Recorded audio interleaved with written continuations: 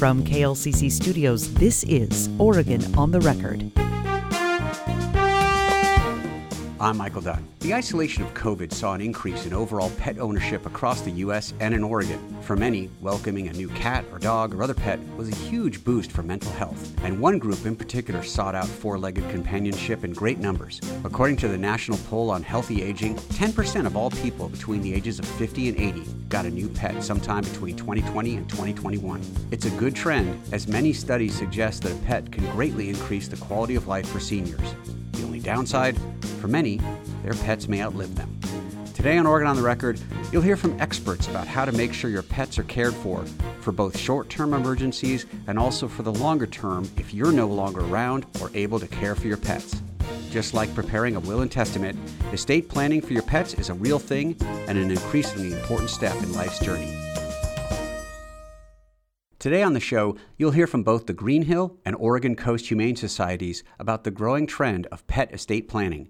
Making a plan for your pets, whether it's just in case of an emergency like last month's ice storm, or for a more permanent plan after one passes away, it's a big deal when pets are considered a vital part of our family. First, let's hear from Greenhill Humane Society. Kerry Lieberman, the Executive Director for Greenhill Humane Society. Really appreciate you coming in and talking to us. Sure. Glad to be here. Yeah, boy, obviously we suffered a terrible ice storm a few weeks ago. I kind of wanted to talk to you about what you've seen in terms of perhaps lost pets that are being recovered, or perhaps people who lost power and had major damage and they were looking for a place to temporarily house their pets. Kind of what have you seen? Yes, this ice storm was certainly unique. In many cases, it was a shelter-in-place situation because people couldn't move. Yeah. They couldn't move in the ice. They did lose power, but it was hard to leave their homes. So we didn't actually see a lot of stray animals coming in. But we did help and assist with a number of situations where people had to evacuate their homes and needed a place for their pets. Yeah. The Red Cross shelters that were set up in this area all offered pet care as well. And Greenhill Humane Society supported that with resources and supplies so that people could safely shelter with their pets. Yeah, yeah.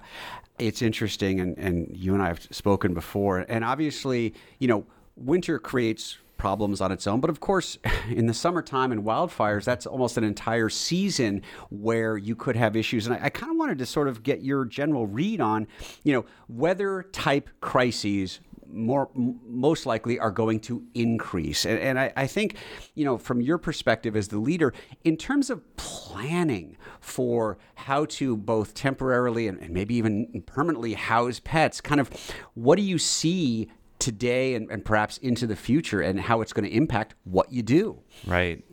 These sorts of events are something that we need to prepare for. Mm-hmm. And everyone is talking about preparedness, and we're hoping that people keep in mind their pets as well.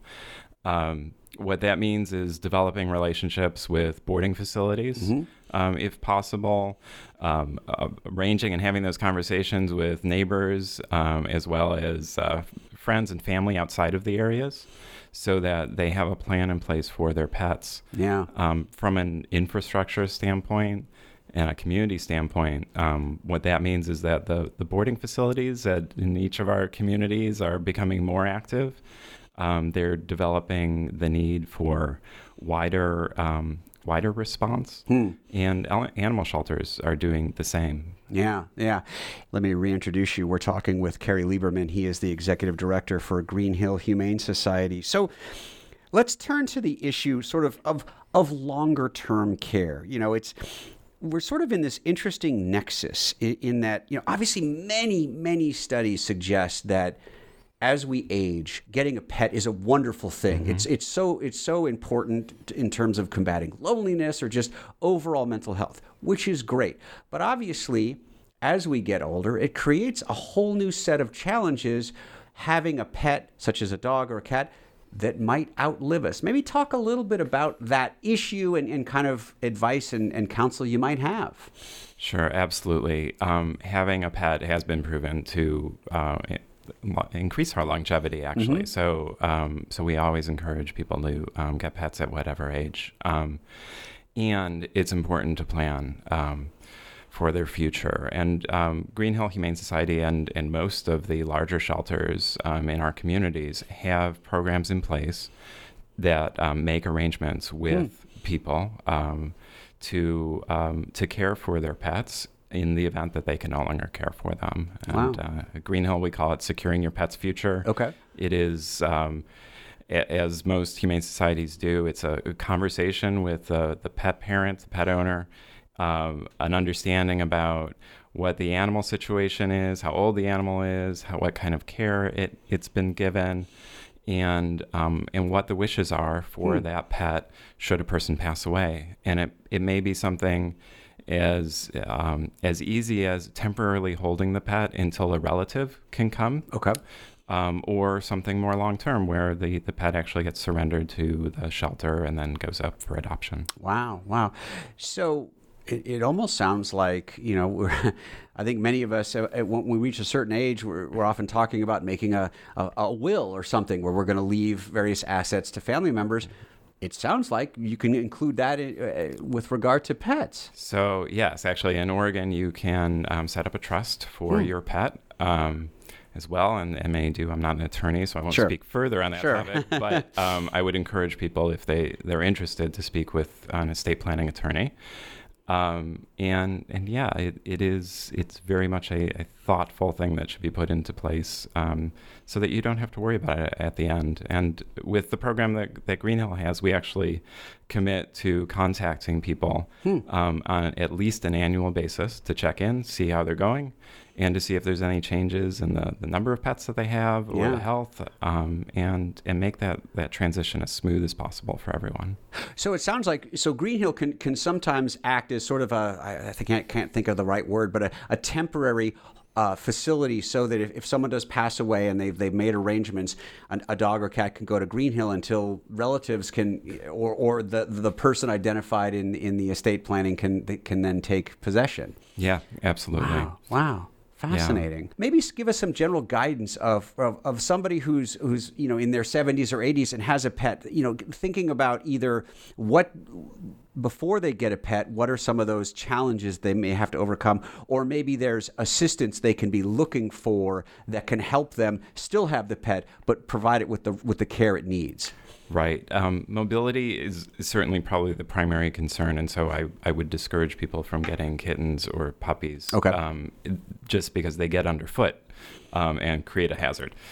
But other considerations beyond that would be one's own ability to care for the pet. So weight might be an issue, weight of the pet. Can you lift a dog into a car to take it for vet care? But also the support that you have around. There are certainly many businesses and individuals who are pet sitters. There's doggy daycares, there's boarding facilities, there are mobile veterinarians. So most of the situations could be overcome as long as an individual has the resources to do that and pursues that. Sure.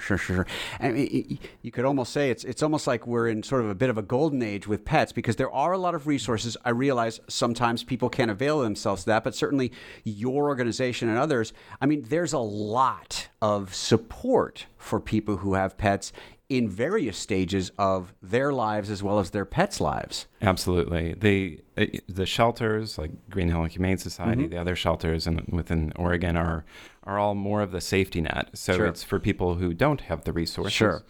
But beyond that, there is a wealth of businesses that are there to help support people with pets. It's a huge industry. Yeah.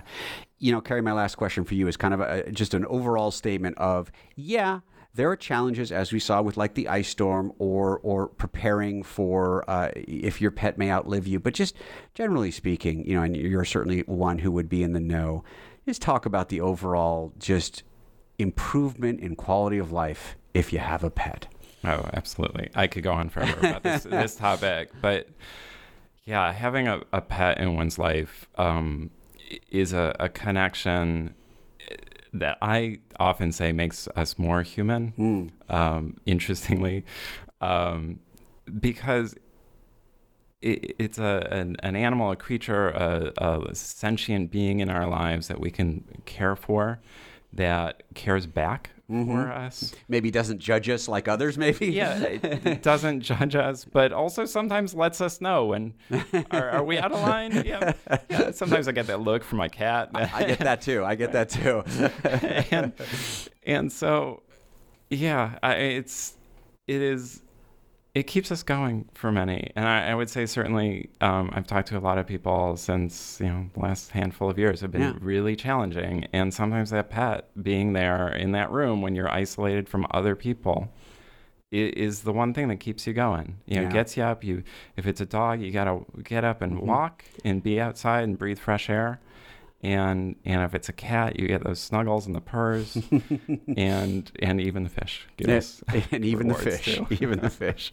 Well, Carrie Lieberman, the executive director for Green Hill Humane Society, really appreciate you coming in and talking to us. Yeah, thank you so much. Now we're going to hear from the Humane Society that serves much of the Oregon coast. Elizabeth Thompson, the executive director for the Oregon Coast Humane Society, thanks so much for coming on and talking with us. Thanks for having me. Yeah, you've got an event coming up that you're putting on that I think is kind of interesting. This idea of pet planning and almost like estate planning for your pets. Talk about it. So here at Oregon Coast Humane Society, we created a program last year called A Plan for My Pets. And this is so that pet owners have a chance to make plans in the event they're no longer able to care for their animal. Okay. And so what we've offered is that with a gift of any size from their estate, from their will, their trust, piece of property, whatever, we will bring their animals in and then we'll find homes for their animals. And the important part about it is that it gives us the information about each pet before they arrive. And so, especially as we've come out of the pandemic, we've seen so many people that have had some sort of medical emergency, life crisis, where suddenly they are, not with their animals anymore. And then the animals arrive here. And if we can get that information about their behavior, their medical, their dietary needs before they get here, it means that their transition to the next home is a lot easier on the animal. Okay. And I imagine there might be sort of two tracks here. It might be that somebody who knows they have a health problem or that they may outlive their pets. They may have a family member who they want to take care of this animal. Is your organization, could it be as kind of a way station to make sure that, if a person does pass away, their pet has a place to go waiting for that relative? And then it sounds like, you're there in case they don't necessarily have a plan B for a person to take care of the pet, and then you're going to go ahead and try and find a suitable home for that pet. Right. So we see both of those examples here at the shelter pretty frequently. Last year we had a Rottweiler come in whose owner had died unexpectedly, a young owner. Oh, okay. I mean, the man was in his 20s. And of course, you never expect that's going to happen. And so the family was in Idaho. His father wanted to come and get the dog, but we were the holding place where the dog was able to stay safely until the father could get here. And you see with a family going through that type of a loss, especially unexpected in someone young, Sure. You never expect you're going to lose your child. It's just devastating for the family. And so when they know that, hey, the animal can sit here as long as you need, we're not going to give the animal away, we're going to honor the family's wishes. I think that's really a peace of mind so they can focus on the more immediate steps that need to be taken when that type of a loss happens. Sure. Then on the other side of that, we have all the time where people adopt from us and will say, well, what's your plan if the animal outlives you, or if your life circumstances change? And a lot of times people say, oh, my child, my spouse, they're going to take the animal.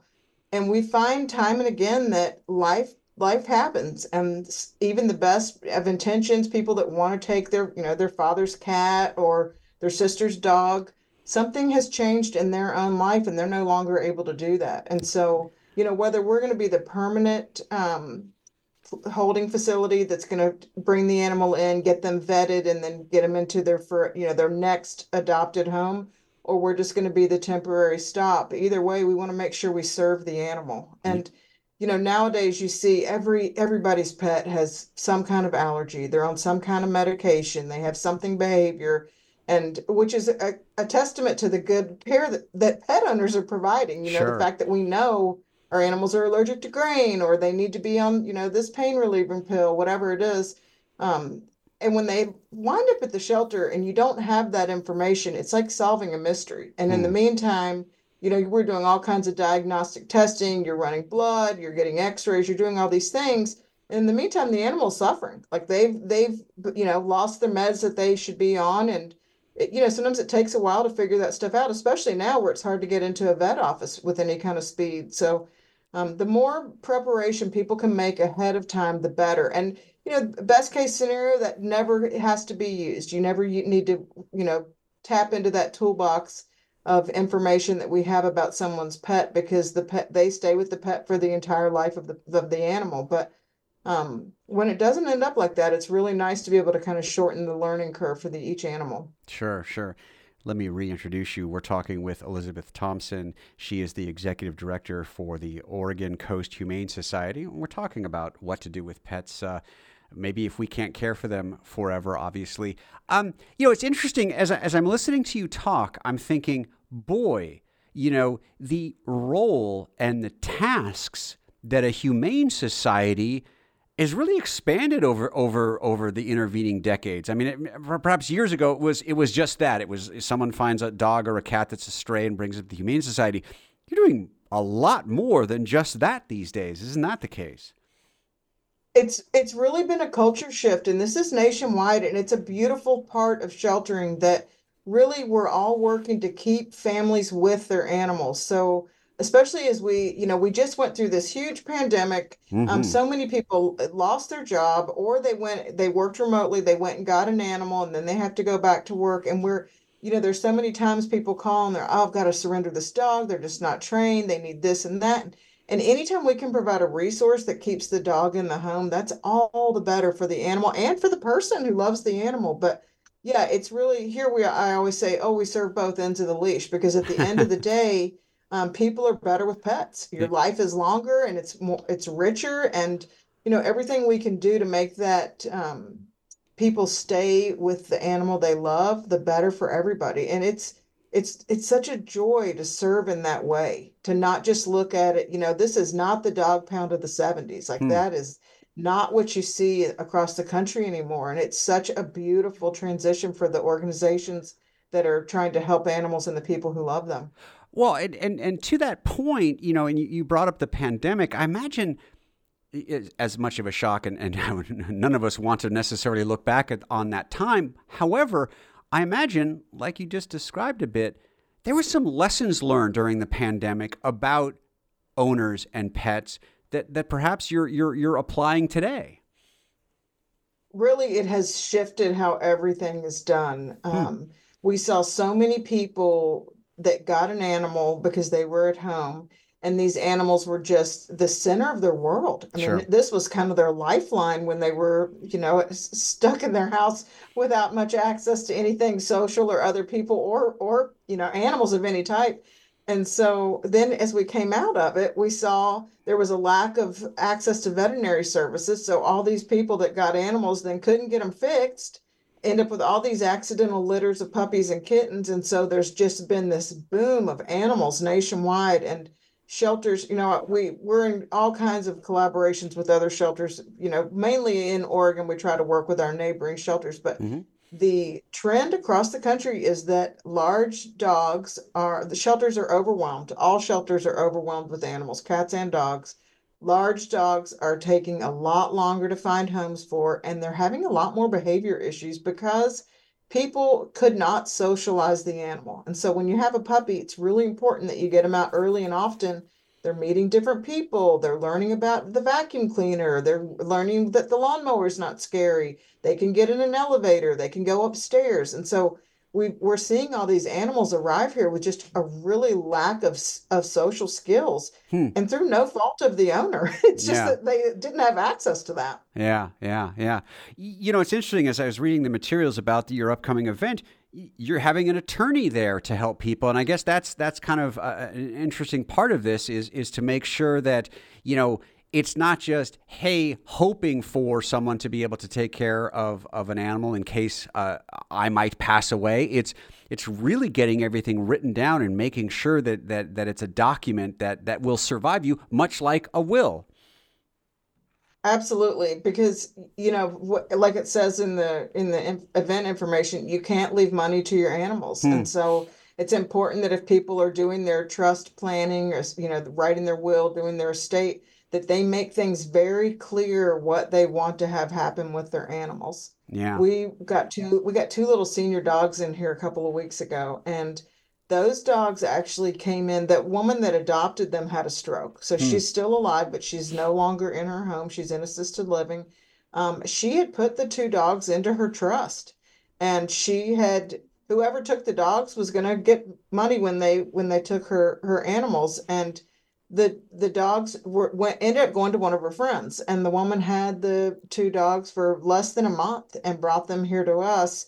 And this is a great example of how you have the best laid plans, and then the plans, something has shifted. So the woman that had been given these two dogs brought them to us because she said, I just can't handle them. She just gotten her own dog. So she now has three dogs in the house.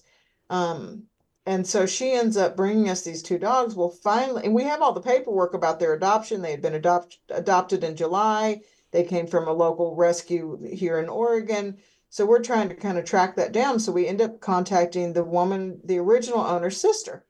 And she had no idea that the friend who'd gotten the dogs had brought the dogs to us. So it was just another good example of there's no guarantees. And, what a gift that she provided funding for those dogs.